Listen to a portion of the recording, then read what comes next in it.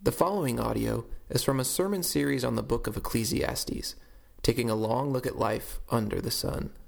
For more information about Sacred City Church, please visit scmoline.com. Hear the word of the Lord from Ecclesiastes 1:12 through 2:26. I, the preacher, have been king over Israel and Jerusalem, and I applied my heart to seek and search out by wisdom all that is done under heaven. It is an unhappy business that God has given to the children of man to be busy with. I have seen everything that is done under the sun, and behold, all is vanity and a striving after wind. What is crooked cannot be made straight, and what is lacking cannot be counted. I said in my heart, I have acquired great wisdom, surpassing all who were over Jerusalem before me. And my heart has had great experience of wisdom and knowledge. And I applied my heart to know wisdom and to know madness and folly. I perceive that this also is but a striving after wind. For in much wisdom is much vexation, and he who increases knowledge increases sorrow. I said in my heart, come now, I will test you with pleasure. Enjoy yourself. But behold, this also was vanity. I said of laughter, it is mad, and of pleasure, what use is it? I searched with my heart how to cheer my body with wine, my heart still guiding me with wisdom, and how to lay hold on folly, till I might see what was good for the children of man to do under heaven during the few days of their life. I made great works. I built houses and planted vineyards for myself. I made myself gardens and parks and planted in them all kinds of fruit trees. I made myself pools from which to water the forest of growing trees. I bought male and female slaves and had slaves who were born in my house. I had also great possessions of herds and flocks, more than any who had been before me in Jerusalem.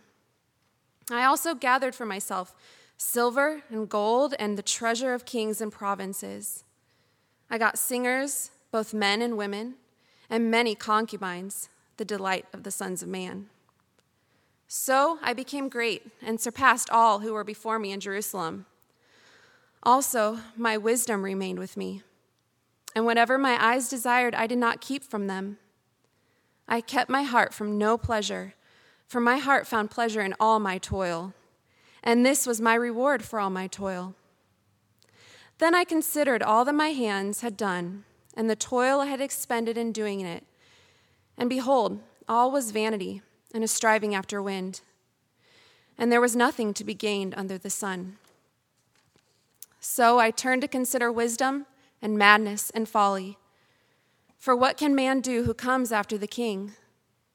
Only what has already been done. Then I saw there is more to gain in wisdom than in folly, as there is more gain in light than in darkness. The wise person has his eyes in his head, but the fool walks in darkness. And yet I perceive that the same event happens to all of them. Then I said in my heart, what happens to the fool will happen to me also. Why then have I been so very wise? And I said in my heart that this also is vanity. For of the wise as of the fool there is no enduring remembrance, seeing that in the days to come all will have been long forgotten. How the wise dies just like the fool. So I hated life, because what is done under the sun was grievous to me, for all is vanity and a striving after wind. I hated all my toil in which I toil under the sun, seeing that I must leave it to the man who will come after me. And who knows whether he will be wise or a fool? Yet he will be master of all for which I toiled and used my wisdom under the sun. This also is vanity. So I turned about and gave my heart up to the despair over all the toil of my labors under the sun. Because sometimes a person who has toiled with wisdom and knowledge and skill must leave everything to be enjoyed by someone who did not toil for it. This also is vanity and a great evil. What has a man from all the toil and striving of heart with which he toils beneath the sun? For all his days are full of sorrow, and his work is a vexation. Even in the night his heart does not rest. This also is vanity. There is nothing better for a person than that he should eat and drink and find enjoyment in his toil. This also I saw is from the hand of God, for apart from him, who can eat or who can have enjoyment? For to the one who pleases him, God has given wisdom and knowledge and joy. But to the sinner he has given the business of gathering and collecting, only to give to the one who pleases God. This also is vanity and a striving after wind. This is the word of the Lord.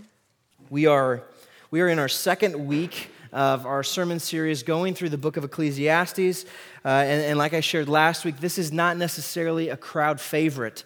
It has a little bit of a gloomy tint to it pretty much all throughout. In fact, I'm surprised that those of you who are visiting, or even anybody, came back after last week, because we really started wading our way through it. In fact, Ecclesiastes feels a lot like what the weather's like outside. This week we had some nice days, mid-60s, and then we turn around, and then Sunday morning it's, we've got drizzles and we've got, sleeting and all this stuff. It's just kind of a rude prank, it seems to be. And I hate to tell you this, but we're just getting started. Last week was sort of the thesis statement of the book, and then as Solomon, or the preacher, makes his way through the rest of the book, he's basically expounding on his thesis. So there's a lot more where this came from. And just reading the book of Ecclesiastes is really like a lesson in stamina and endurance. It's a matter of grinding it out and putting our nose down and just sort of plugging our way through it, which is really a characteristic, a trait that we need to get through life. When you think about it, life is, in fact, a marathon, a mega marathon. I'm not a runner. That's not something that I aspire to be. But I imagine that if you wanted to enjoy a marathon, which the notion of that seems absurd to me, to enjoy a marathon, a lot goes into finishing well. Those of you who have done this before, you know. Obviously, there's the physical training that has to happen.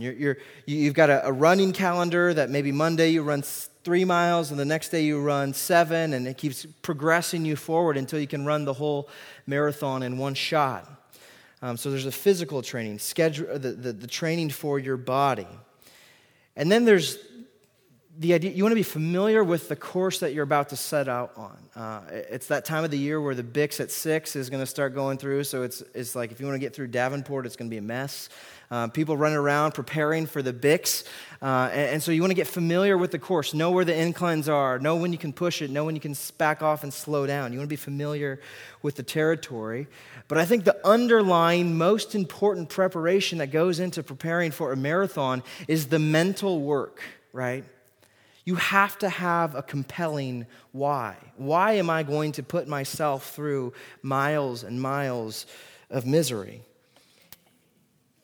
And maybe you don't think of it that way. That's just what my thought is on it. What's going to keep you going? That's an important factor if you're going to make this marathon a pleasant experience. I had a cousin who actually a couple years ago got to run the New York Marathon, and he did it in honor of his dad who passed away. And so it was kind of neat what he did. He got a bunch of sponsors to kind of rally around, adopt him for a mile. And so like on mile 16, this family would be thinking of him, praying for him. I'm just saying, hey, we're cheering you on, right?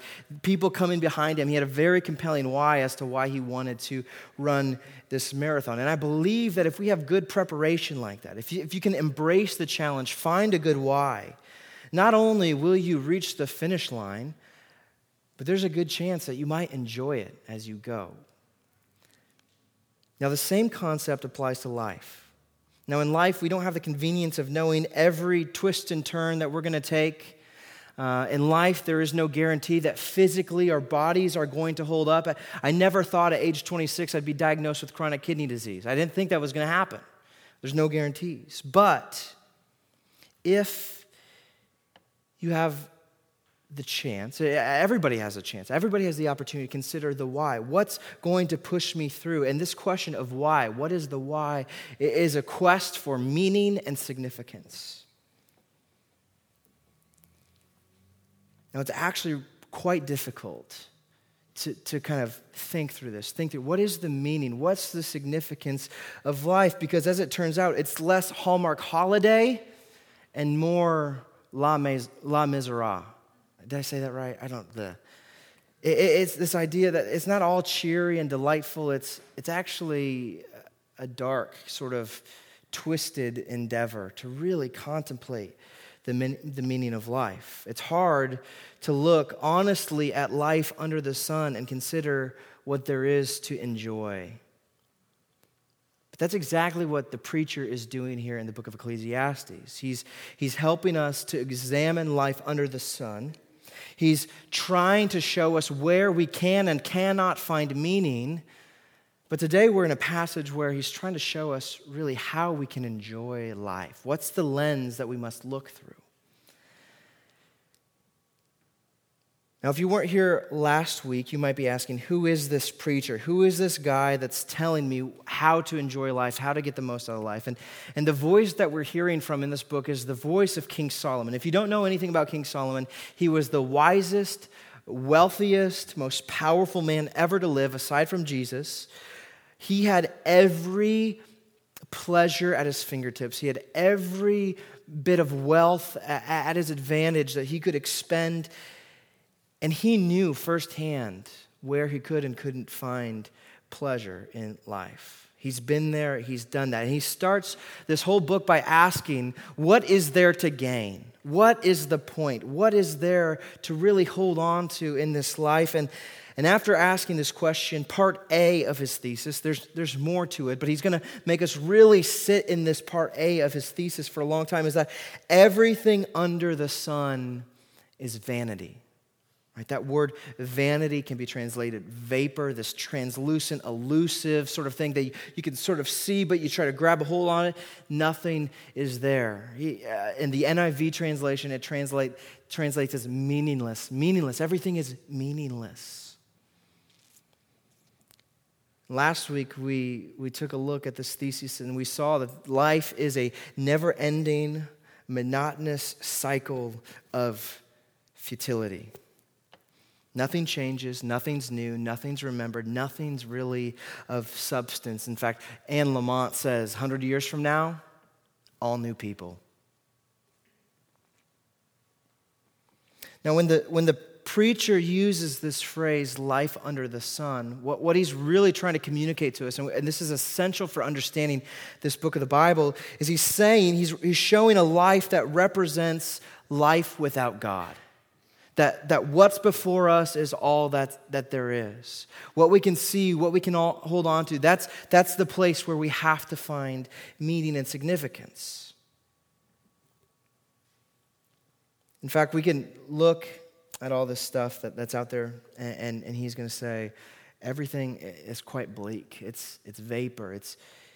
And he's going to show us here as we unpack the rest of the book of Ecclesiastes, he's going to show us his work here. It's like in math class, right? You get the answer, but the teacher wants you to show your work, to show how you came to that conclusion. And that's precisely what he's going to do. So you can think of verses 1 through 11 in chapter 1 as sort of as if it's a scripture reading even. Here's the scripture reading, and then he's going to spend the rest of Ecclesiastes unpacking it as if he's preaching a sermon. Now, when you think about it, J.I. Packer says that the Bible is God preaching, and then here inside of the Bible we have Solomon preaching, and now here I'm preaching on Solomon's preaching of God's preaching. So it's a little bit like sermon inception here today. And what he's trying to do here in getting into this is dismantle every little yeah but, every little pushback that we might have about his thesis. And here's the danger that I really want to highlight for us today, that if we don't see life like the preacher does, then we run two major errors. You'll either be overhyped, you'll be really almost oblivious to the futility, for the frustration of life. Everything will be honky-dory, everything's blessed and highly favored, everything's awesome, sort of ignorant, or you're going to see life for what it is. You're going to see the futility of this world and the frustration, and you're going to become despondent. Like, what is the point? What does this world have to offer? In fact, the people who typically are really hyped up about things like this on the outside, inside they feel this inner ugh. And so today, the preacher's going to help us swat through the vapor of life, to kind of make a clearing, to see what actually matters. And he is going to not only show us what matters, but he's going to show us how we can enjoy life for all it has to offer. Now, if you would open your Bibles with me, the Pew Bibles, it's page 319. We've got to make our way through this real quick because, honestly, in retrospect, it should be 3 different sermons. But I'm going to move as quickly as I can as the preacher dissects the various outlets where someone might search for meaning in life. And it's fitting that the wisest man begins this quest with wisdom itself. In verse 13, the preacher says, I applied my heart to this quest of knowledge, wisdom. What he's saying here is that he went all in. He exerted himself to the fullest extent. He didn't hold anything back. He's going after wisdom. And in verse 16, we're told that he accumulated so much wisdom that it surpassed any other king that came before him. Now, this is really impressive, right? We look at guys like Steve Jobs, all kinds of geniuses that have come and gone. Isaac Newton. These guys impress us, right, with their smarts. Now, I have several books in my study. I think that I've read only maybe a 10th of them at this point. I'd like to keep moving through those. But in the 10th of the books that I've read, I have realistically only retained maybe 10% of the wisdom that those books have to offer. Now, that's not to be said about King Solomon. Whatever King Solomon applied himself toward, he gleaned. He understood it. He had a huge library, and he completely absorbed everything that there was to grasp. Now, just think about it. How many times a day do you think you turn to Google for an answer? Right? I go there a lot. In fact, I checked. There are over 3.5 billion searches on Google every single day. Now just think of this. If you're King Solomon, you don't need Google. You are Google, right? You know it all. And so he searched and he searched and he searched and he knew and he gained wisdom. Yet in verse 13, he says, this wisdom is an unhappy business God gave man. Now there's 2 pieces of that. The first is he's the vanity piece, right? We'll get to that. But there's this language that might seem a bit uncomfortable for us because it sounds like he's accusing God of making wisdom what it is.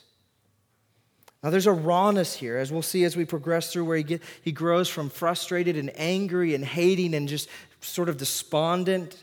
Here is the beginning of it. He has this sort of posture. It says, this is the lot that God gave us. Now, Solomon is wise to know that it wasn't God who made Adam and Eve do what they did in the Garden of Eden. Right? It wasn't God who tempted them. In fact, if we think about it, there is much worse things that God could be giving man to do than to search out wisdom. And in this, what Solomon is showing here, by saying that God gave man this unhappy business, is that wisdom and these other things actually come from God. In itself, though it might be perplexing and challenging and not very fulfilling, it is a gift. It is a gift from God. It's a common grace. Yet, this gift of wisdom that God has given man is much like chasing after the wind. It's a never-ending feat. Now, we've been fed a lie. lots of lies actually, but this one in particular, that knowledge is power.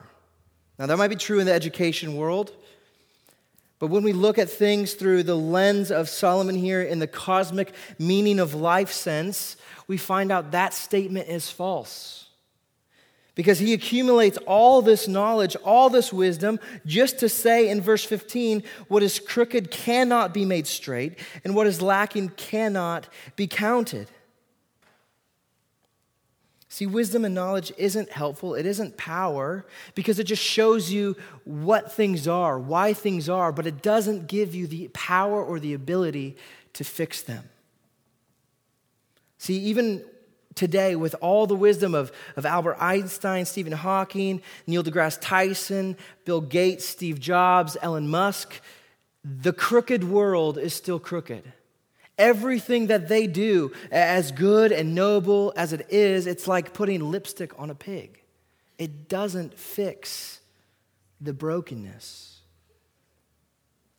And because of all this, he comes to the conclusion in verse 18, where he says, "For in much wisdom is much vexation, and he who increases in knowledge increases in sorrow." What he's saying, wisdom only compounds sorrow and vexation, this frustration, this irritability. It's like giving a Rubik's Cube to a former Rubik's Cube champion. I don't know if that's a thing. I'm making it up if it is. Who's recently had his hands amputated, right? He can't do anything. He knows all the algorithms. He knows how to solve the puzzle, but he doesn't have the ability to do it. That is the sorrow that wisdom carries with it. And so he says, vanity, wisdom is this vapor. It doesn't offer us meaning. In fact, it's almost a grace that God lets wisdom be what it is, because we could just spend our whole life searching out wisdom. To be wise enough to come to the conclusion that wisdom is vapor is a gift. But it still produces sorrow. And the common response to sorrow, self-indulgence. It's shopping, substance abuse, sex, fine dining, art and music, power plays to assert your dominance and power, even more positive things like creating and building and doing projects around the house, working out, taking care of our gardens. See, that's the next stop on the preacher's quest for this meaning and gain in life with his unlimited resources. He says, I accumulated a lot of gold, a lot of silver, a lot of people. I had the ability, the resources to do whatever I wanted to do. And in chapter 2, he starts off by saying this. He says, I said in my heart, come now, I will test you, that's talking to himself, with pleasure. Enjoy yourself. He is chasing away all the downers of wisdom with all the pleasures that he could find in this world. And the place that he starts is in verse 2 with laughter. Now, we are people who love laughter, right? We love our memes. We love our funny graphic t-shirts. We love the lighthearted comedic banter that we find in sitcoms. We love our friends who are funny. We love comedians. We love podcasts that keep us busy. And it's because laughter is a good distraction. For a moment, it allows us to escape from the frustration and the reality of the world. We're even told that laughter is to be of the best medicine. But the preacher comes to a very different conclusion. He says, laughter, it is mad. He said laughter is delusional because the futility of this world isn't funny at all. When you see the world for what it is, there's nothing to laugh about. Now, watching America's Funniest Home Videos with the people falling off trampolines, all the groin shots, that'll only keep you occupied for so long, right? It's funny for a moment. My wife goes crazy over America's Funniest Home Videos. She doesn't think anything else that I think is funny. I'll be watching these, like The Office or something that's got some witty humor, and she's like, this is stupid. And then America's Funniest Home Videos pops up, and she's just busting a gut. I don't get it. But AFV will only get us so far. If you think about it, most of the material that stand-up comedians use is rooted in the frustrations and the pains of real-life experiences, right? They're squeezing their failed marriage for all of the laughter they can get out of it, all the pain, all the agony. Now, not to mention that some of the funniest people who have ever walked the earth have been absolutely miserable. Jim Carrey, there's a documentary on Netflix right now. Honestly, I think he's probably one of the most miserable men alive right now. Think of Jim Belushi, Jim Carrey. Like, you can go through the line of these guys that have made a career out of being funny, but there's this interior depletion that they experience where life just isn't funny.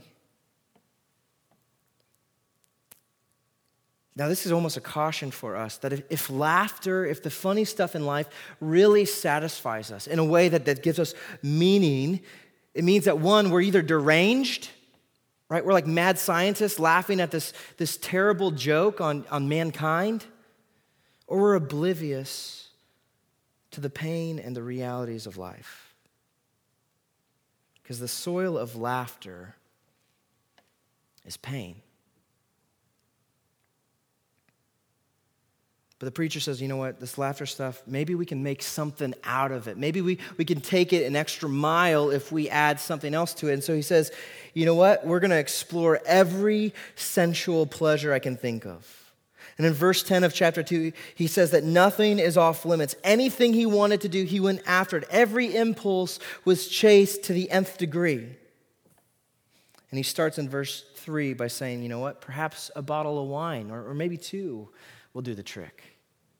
Maybe that 30-year-old scotch or any substance really will help me. Now it looks like he's getting a little sauce, but he tells us he's exercising wisdom here. He's not in it to get plastered and forget about his problems, but what Solomon is doing is he's searching for the best that the world has to offer. Now, in 1 Kings, we're told about the mass quantity of daily portions that King Solomon had during his rule. Every day, he had enough food to feed 35,000 people. That was just his portion set aside for the king. The finest wines, the best food, the best chefs were all at his disposal. He was after quality, not quantity. He wanted the best of the best. But what he's going to show us here, that even the best food and the best drink, the best thing that any society can create, will end up in the same place as a cup of ramen noodles and Busch Light. This high, this buzz will fade, and we're left right where we started once we've exerted all of our effort to search it out in food and drink. And typically what happens at the end of this, if we're not loaded like King Solomon, it means that we're without money now and we have a much bigger mess on our hands. Because with strong drink, it can often lead us to make poor decisions in the bedroom. Now, this is just another place where King Solomon explored sensuality. Now, we can see how alcohol can lower a woman's standards, where she might find an embrace in the man that her sober standards wouldn't allow, wouldn't approve. And boyish men, they prey on this. They get what they want, and she gets what she wants, only for it to be gone in the morning. And the scary part is nowadays, this intimacy that was designed for two people devoted to one another inside the covenant of marriage, can now be replaced by a screen. There are too many Christian men and women, too many Christian marriages that are being corroded by the empty allure of pornography. It's just try this out. Search out this pleasure. The pleasure of sex is not a significant source of meaning. And if anybody knows this, it's Solomon and his 1,000 partners that he had. Right? He had some 300 wives, 700 concubines. King Solomon made Hugh Hefner look like Billy Graham.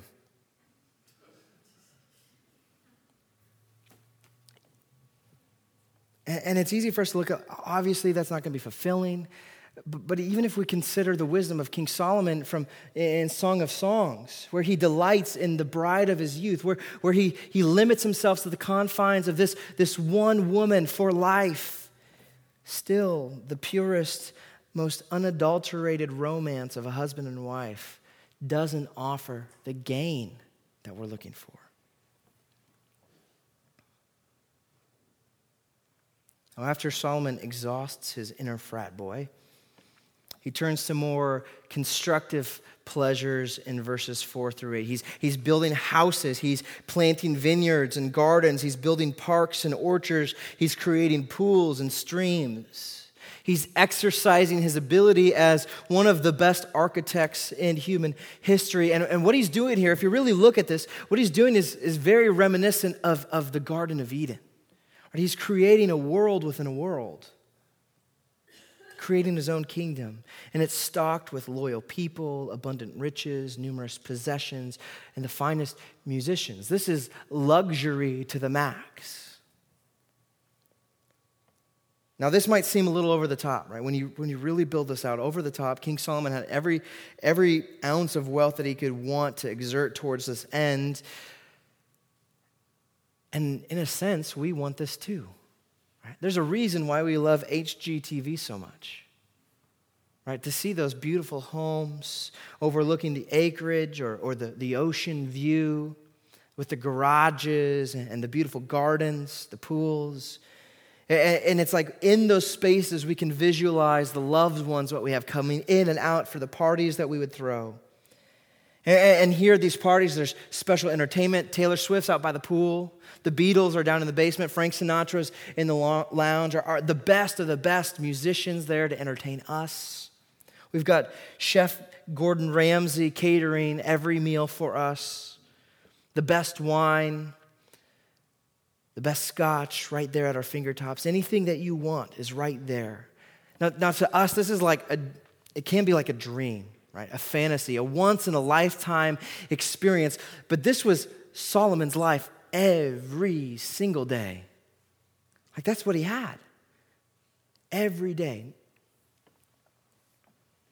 Solomon is at the top. I mean, literally at the top of the world. He's extracted all of the pleasures that could be extracted from this world. There's not one stone unturned. Every sensory receptor has been stimulated: touch, sound, taste, sight, sense. He is a master of pleasure. Yet after all this experiment, he says in verse 11 that there's still no gain. Verse 11, then I consider all that my hands had done. Now, listen, if you go back a couple verses, he'll tell you, you know what? In the moment, this stuff was really good. I enjoyed it. But then when I sat back to think about it, this is what he comes to the conclusion of. Then I considered all that my hands had done and the toil that I had expended in doing it. And behold, all was vanity and a striving after wind. And there was nothing to be gained under the sun. See, he's exposing this, the paradox of hedonism. Hedonism is the constant pursuit of joy, of pleasure. And this is the paradox. The more you hunt for pleasure, the less you'll find it. Now, there are other people, not just King Solomon who's been at the top. There are other people that have come and gone who have been completely unsatisfied by the best of the best. But not just unsatisfied, like devastated. Almost to the institutional level.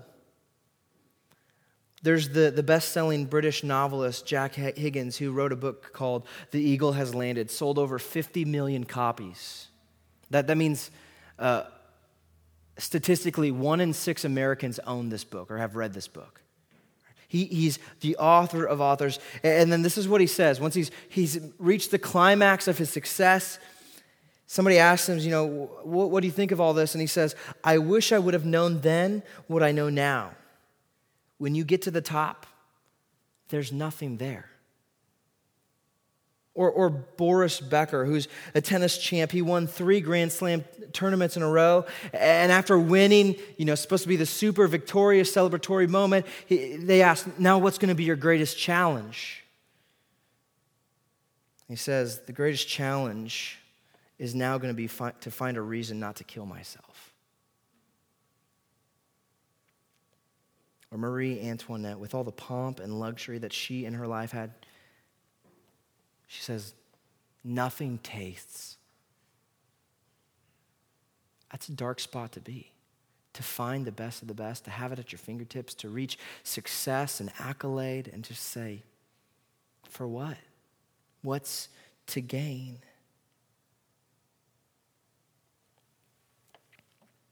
And about this point, we're hoping for some good news, but the misery continues. I told you, this is going to be a test of endurance for us. Solomon goes back to the idea of living wisely. He said, maybe I've got to retrace my steps. Maybe I left something out. So he's go back to wisdom in verse 12.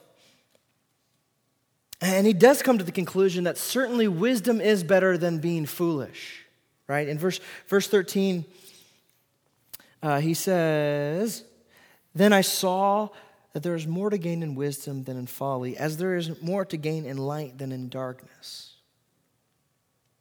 And the funny thing is, he can't really put his finger on why that's the case or why that's true, because the next thought he has is it's all going to shake out the same for both the fool and for the guy who's lived wisely.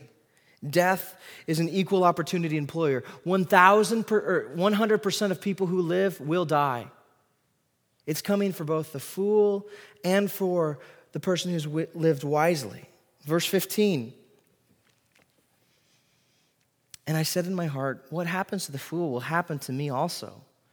Why then have I been so very wise? And I said in my heart that this is also vanity. For of the wise as of the fool, there is no enduring remembrance, seeing that in the days to come all will have been forgotten. How the wise dies just like the fool. And let's just say that there are going to be some people who live long, happy lives. People who are going to use wisdom to their advantage, and they're going to get to a ripe old age, and then they're going to pass away. And then there's going to be some people who are foolish who are going to die because a firework exploded in their hand, right? Either way, death is going to find everyone. It's coming. And now you can see the frustration starting to build, because in verse 17, he starts to use some pretty harsh language. So I hated life, because what is done under the sun was grievous to me. For all is vanity and a striving after wind. And this frustration continues straight into verse 18, where he says, I hated all my toil in which I toil under the sun.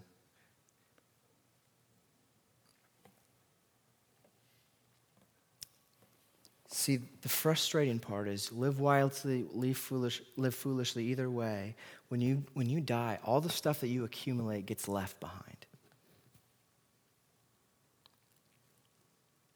You have to fork that's what death demands. Death demands that you fork everything over that you work so hard for. All your overtime pay, all your savings, your investments, the gadgets, the property, the cars, all the plaques and accomplishments that you have on your wall, death takes it. And what happens is it gives those things to people who didn't work for it like you did. More than likely, or at least it runs the chance of giving those things to someone who's going to squander it. Right, that's where he goes on in verse 19. And who knows whether he will be wise or a fool? I got to back up. He says, seeing that, I must leave my stuff to the man who will come after me. And who knows whether he'll be wise or a fool? He will be master of all for which I toiled and used my wisdom under the sun. This is also vanity. Now, Solomon's worst fear actually comes true here. When Solomon passes away, the kingdom of Israel quickly starts to deteriorate. The kingdom that he worked so hard for to build starts to break. His son, who inherits the throne, within a matter of time, will split God's people in two, cause major divisions. We see even guys like Warren Buffett. He knows this reality, and he's made a vow that he's not going to pass on his property, his money, all of the wealth that he's accumulated. He's not going to give that to his kids. Right? They didn't work for it. So he protests. Why should all this hard work fall to someone who doesn't deserve it? Now, let's say you're over this, right? I don't care. I don't have a lot to pass on anyway. It doesn't bother me. But there's still frustration. Because all the toil, all the work that you've done in your life, every little accomplishment means nothing in the long term. And that's one thing that we all desire to have is meaningful work that we go to, we know we helped somebody, made the world a better place, and we did something worth of meaning, of value. But here, even Solomon says that the work itself, the good feelings, if we are lucky enough to have a job that we enjoy the work of doing, it doesn't mean anything. It's insufficient for giving us meaning. It doesn't last. Somebody else is going to come after you, right? All your hard work. Let's say you buy a house, you renovate it, you spend years making this house a dream house for you. You go to sell the house, the next buyers come in, they've got their own renovations in mind. All that work that you invested in this house now is going to be redone. Somebody else is going to come and rewrite their own work over the top of it. So Solomon finally comes to the point between work, with the pleasures, with laughter, with wisdom. He's literally scraping the bottom of the barrel of everything that life has to offer.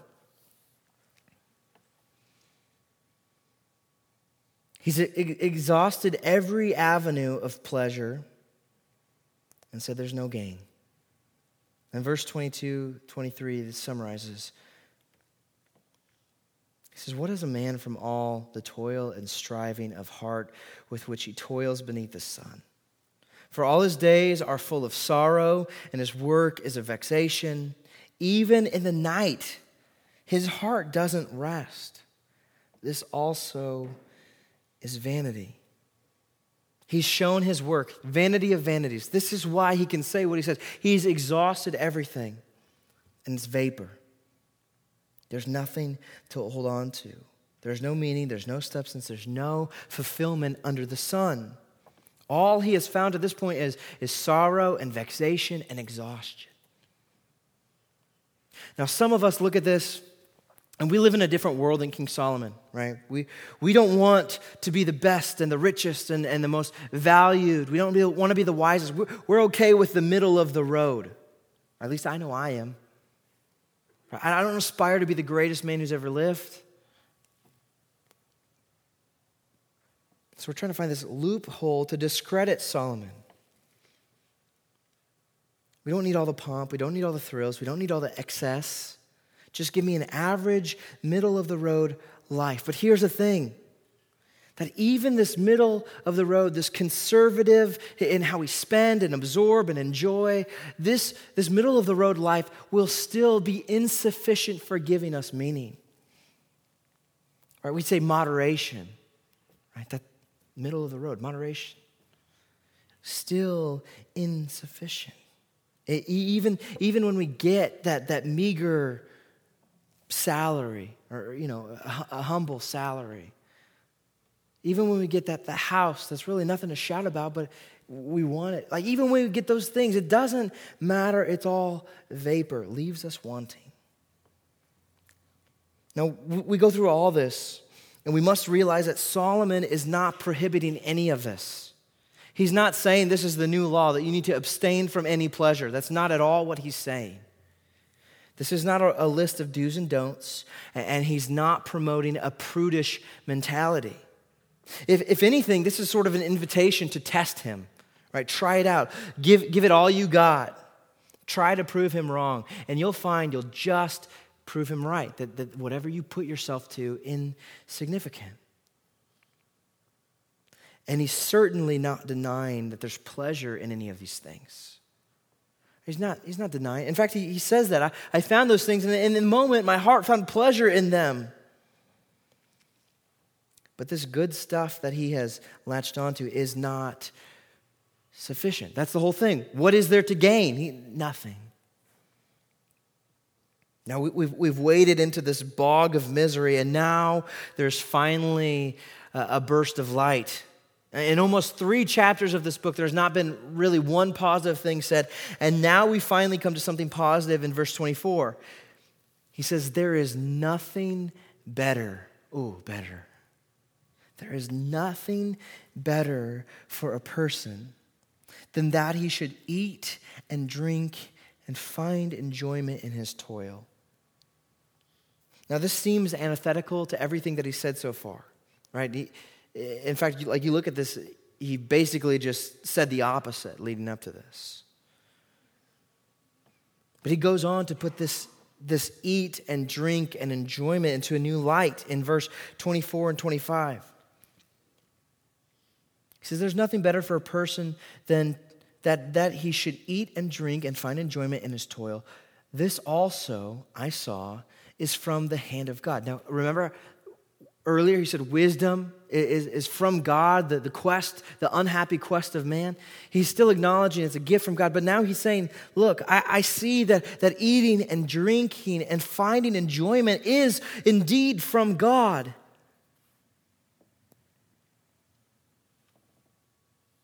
But then he says this in verse 25, which is the key to understanding this whole text. For apart from him, that is God, who can eat or who can have enjoyment?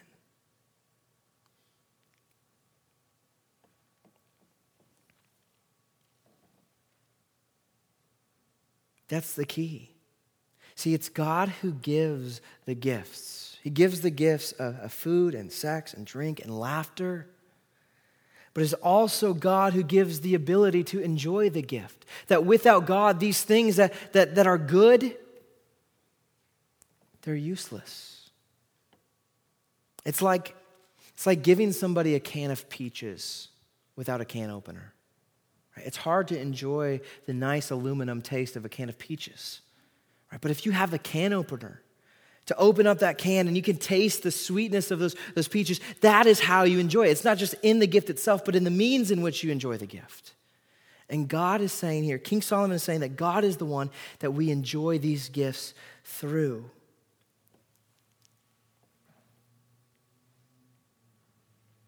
Now, he classifies 2 kinds of people. He says there's the sinner. That's the person, not necessarily, we think of a sinner as somebody who's done wrong.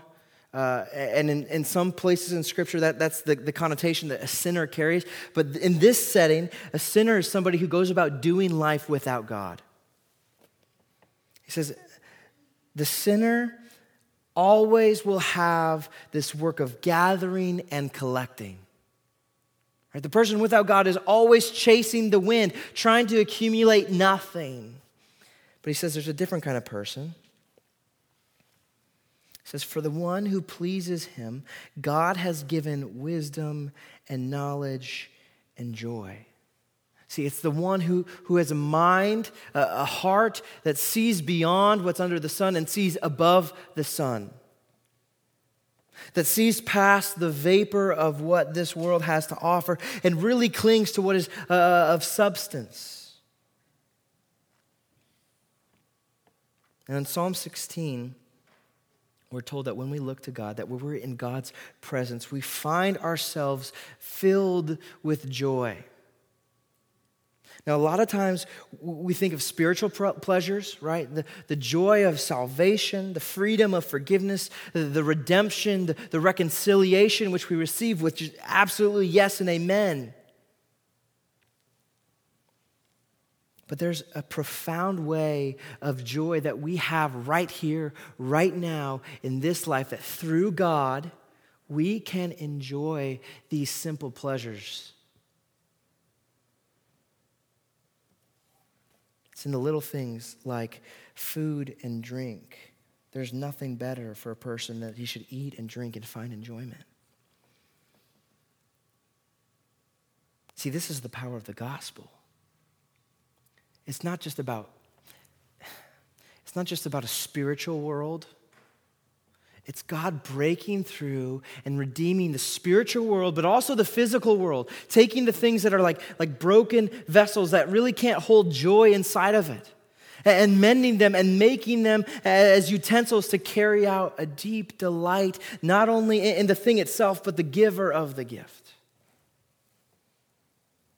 This is from the hand of God.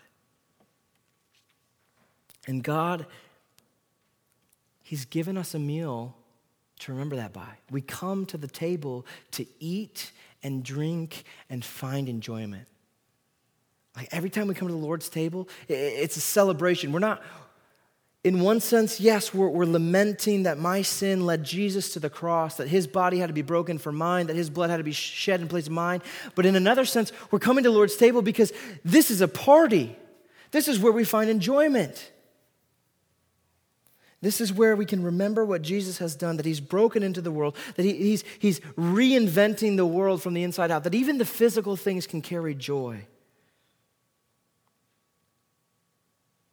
And we're remembering that God is here at the table with us. This is a meal that doesn't just take us to elements, it takes us to God. That our eyes, that our heart is fixed on God and what he has done, that he is sustaining us spiritually through these elements, that he's working in them to increase our joy in him through the gifts in this world.